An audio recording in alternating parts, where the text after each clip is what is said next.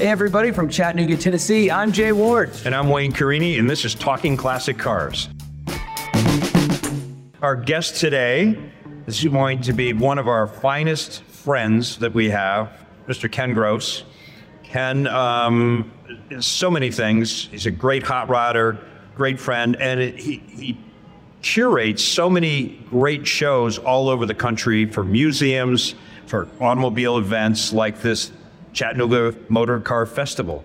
And so, Ken, welcome. Good morning, and thanks very much. Yeah. Glad to be here. Great to have you with us. So, you curate so many great shows, but this one really is special to you. Tell us why. Well, it is because all the proceeds for this event go to CHI Memorial in Chattanooga, where they do world-class research on AIDS and stroke and Parkinson's. So that's what really got me interested in. I wasn't going to take on another car show, and Byron DeFore made a very convincing case, and I'm in.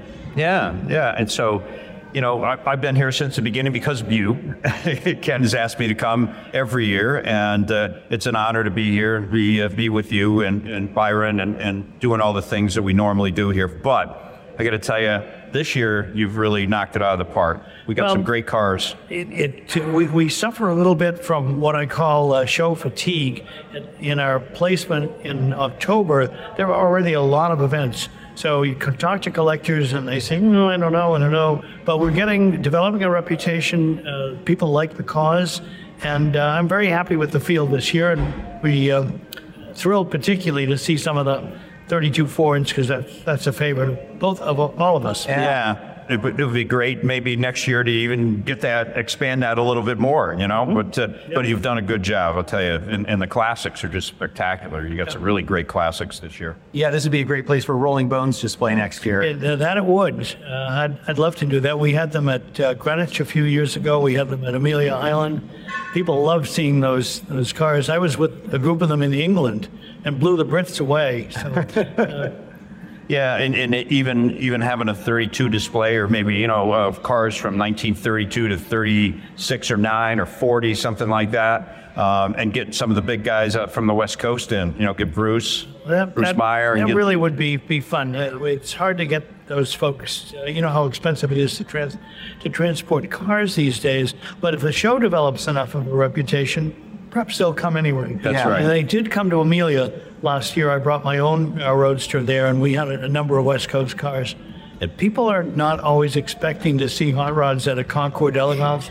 And we started that at Pebble Beach in 1997 against some, I'm not going to say objections, I'm going to say ODB was the comment from some people. But no one had to die to get those cars on the field. And once they did, it was really exciting. Oh, they took off. It was unbelievable. And of course, you got great collectors like Ross Meyer, Bruce Meyer. I mean, you got great... Both the Meyers. Yeah. Both Meyers. No relation to each other, but both have that passion for the automobile. They're actually the two best collectors of historic hot rods, and they happen to be on East Coast. So, you know, Boyertown, PA, and Beverly Hills, California. And you have literally between those two and the Peterson, you've got pretty much the creme de la creme of the hot rod world.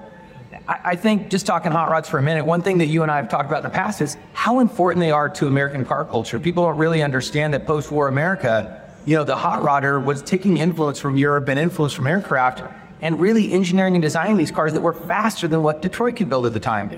And more stylish if you extend an arm to the custom people. So much so that in the early 50s in the Ford Rotunda, Ford Motor Company invited Winfield and Barris and all these guys to come and show what they did. And then you start looking at 57 Chevrolets, and you start thinking, oh, they were paying attention. That's right. Yeah. That's right. Flush door handles or hidden door handles, and, you know, lowering the cars down, sectioning the bodies. We saw this stuff happen by 1960. Detroit took those notes. Mm-hmm. And, you know, the Motorama cars, that showed right there that they were paying attention, you know, with General Motors taking the tour around the world and showing people their new designs. And of course, the designers back and I own a Studebaker, 53 Studebaker Starliner Coupe. And you come out of the war era, and all of a sudden now they needed transportation, but these cars were boxes. They were just basic transportation automobiles. You figure what a Dodge looked like, a Ford, a Chevrolet from 1950 and 51 and 52. They were literally holdovers from before the war that had been massaged. Exactly. And along comes this Studebaker with Raymond Loewy and all these great designers, and the car is moving, going 100 miles an hour standing still by the looks of it, by the way it raked the windshield back and all the fillers. And that really started that design. All of a sudden, people are paying attention to design more and more rather than functionality. Yeah. Well, you had Virgil Exner at Chrysler, who was brought in to end the boxy era. Yeah. And he really did that. And interesting, you mentioned Studebaker coupes. The hot rodders grabbed those, chopped the tops, took them to Bonneville. They were slippery cars. Yeah. And they could set some fast times. Yeah. Well, luckily, the chop on my top is not there. It's all stock, 7,000-mile car. That's right. Yeah. It's a survivor. That's right. You brought that to Greenwich earlier this year. I did, yeah. I brought it to Pebble a few years ago. Loaned it to the Savoy. Savoy, it's been down there, all because Ken, I usually don't let that car out of my sight. And Ken asked me, and it was a great experience going down. Another great thing, too, we should maybe talk about is museums. So, Right. I'd like to know more about the Savoy, because you had a huge part in curating that collection, and you've been there as well. And a lot of people so far have not heard about the Savoy. It's still fairly new. It is. It's in Cartersville, Georgia. It's now almost through its second year. They've had nearly 200,000 visitors. It's part of a 4-museum chain, which include the Booth Museum of Western Art, the Telus Science Museum, a local Bartow County museum. They know museums, these guys. This is an 85,000 square foot facility, and there are 5 galleries. We change cars every 4 months, one of the gallery changers. People love going there. They've just started their own outdoor car shows. So I really recommend it to people if they're anywhere in the Atlanta area. It's north of Atlanta, about 50 minutes. Is there a focus on anything in the collection? No, not really. The main gallery, which it doesn't change as often, we have significant American cars, but not just classics. They can be special interest cars. They can even be pickups and so forth. But we do like to rotate the other galleries. We've had classic cars. We've had Art Deco cars. We did a great display of fins. Yeah, we did and all the cars were driven in, so the back ends were the focus of what you saw when you walked in. So great way of displaying too. It's a thought process, and the wonderful people that work there and are part of it, they're part of why it's so successful too. You did another show down in Florida last year. Was it Boca Raton? It was in Vero Beach. It was in Vero Beach. Yeah, talk a little bit about that. So what was that called? That was rolling sculpture, and they were Art Deco American and European cars. We had 22 cars and motorcycles at Vero. Population of Vero Beach is about 20,000 people in the winter. But we had 44,000 visitors in 3.5 months. They sold the catalog out in less than 2 months. So we brought twice the population of Vero in to see these cars. It's the biggest exhibit in terms of attendance they'd ever had. And they were dumbfounded that such a thing could happen. I'd love displaying cars in fine art museums, because we're talking many times. I mean, sure, the car enthusiasts come, but we get a lot of people who never thought of an automobile as rolling sculpture, as art on wheels. Yeah, and that's one of the things we want our listeners to understand, is that what Ken's talking about is that you go to a regular art museum, and there's beautiful art museums. What Ken's doing is displaying automobiles in that museum setting of a really high-end regular museum where paintings and sculptures are, and now there's cars involved with that, and they are pieces of sculpture. They are art. One of the fun things that you don't know, it's not always apparent, but most of these buildings were never designed to have automobiles. So we are taking doors off the museum, we're taking bumpers off cars to squeeze them into elevators. A lot of trickery to so that when people walk into a gallery, they're not only seeing something they've never seen before, they're wondering, how in the world did we get it in there? Yeah. That's great. It's pretty cool. But now you're doing it here in Chattanooga, sort of putting all these cars together, calling people, and you're one of the guys that when you get a call from Ken Gross and he says, can you bring, and that's all he's got to say, bring, you don't have to get any further. You say, yes, Ken, what do you need? Yeah, Well, your Rolodex is pretty formidable. Well, I'm very fortunate. I've judged in Pebble Beach for 32 years. I was the director of the Peterson. Got to know a lot of people, and I can tell you that car enthusiasts and owners are very happy to loan you a car from a museum. It's a different dimension for them. It's not like a Concours d'Elegance. Everybody's a winner. Probably you'll be in a catalog. So it's an easier ask, if you will, than maybe some of these concours. And it's thrilling to finally get in there. I get involved with the lighting, the placement. I write the catalogs. I do all the didactics. And there's that magic moment where it's all there. It's in the building. And you say, wow, so exciting. Yeah, it is. It is.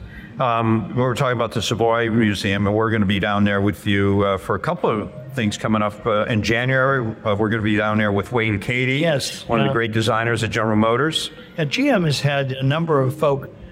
Everybody knows the major players, the Harley Earls and the Chuck Jordans, Bill Mitchell, and Bill Mitchell, of course. But behind the scenes are these guys who really did the designs, and Wayne is one of those people. Very understated, talented man.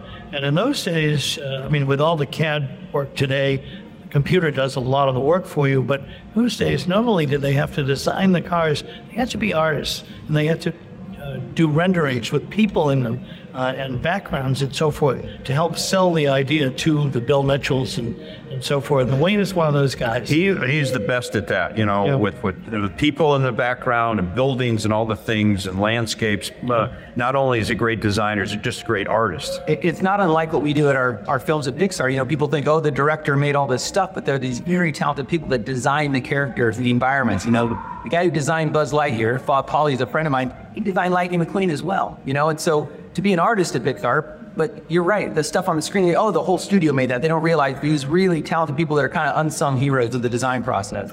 Yeah, and then what's interesting is that you've invited me down to the Savoy for the museum conference.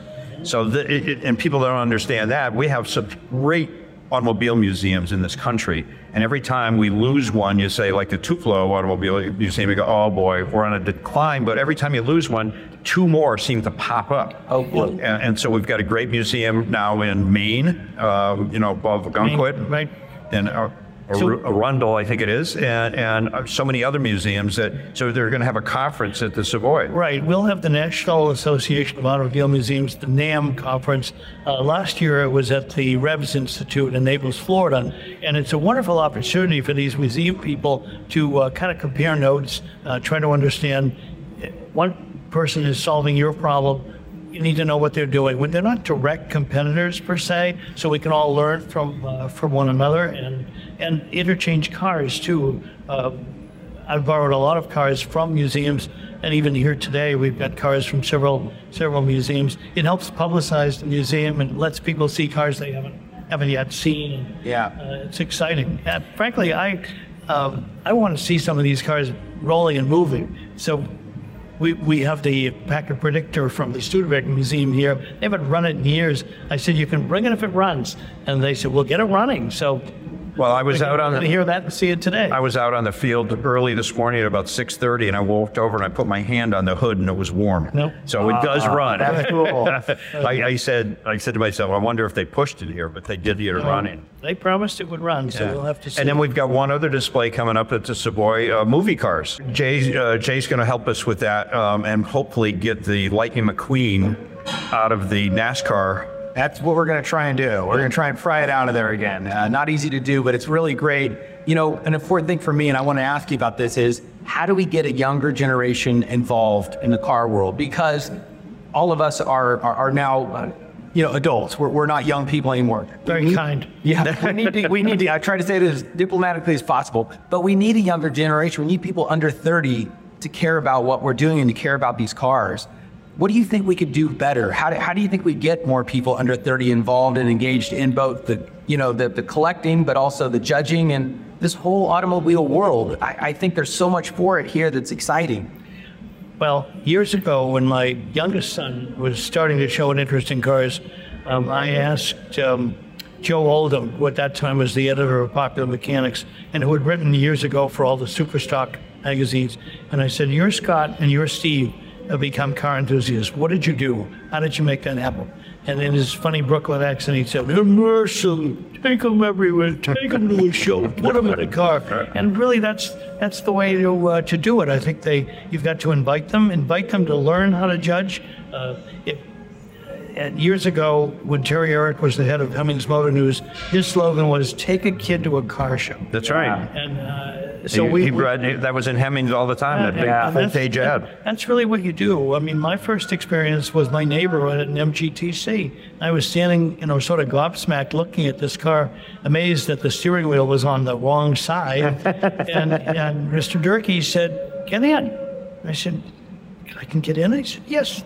And next thing I knew, we were driving down Forest Avenue, and I was sitting behind the non-steering wheel because I was on the. You like driving? And for an 11-year-old kid, it was absolutely fabulous. And that's really the key. When we have so many families come to our shop and in our showroom, and we always make sure the kids get in one or two of the cars, and they go, "Really? You don't mind if they touch the car?" I said, "It's a car. Come on, touch it, feel it." I mean, we don't want you to take your, an eraser or a magic marker, draw on it, but become involved, start it up, and once you've done that, it sets a spark off, and it may not evolve right away, but one day that spark will really set the fire.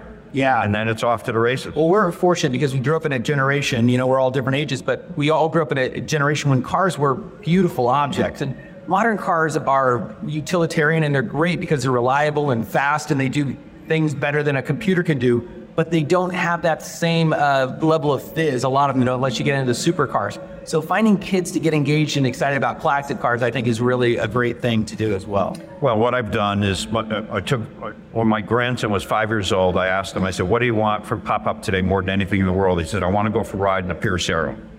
So we have a 16 Pierce Arrow. So I take him for a ride. He says, "Pop-up, I love this car. This is my favorite car that you want." And we have Ferraris and Mustangs and all these other cars, and he wanted to go for a ride in that car. So while we were out, he told me that. I said, "Well, happy birthday, Connor. It's your car."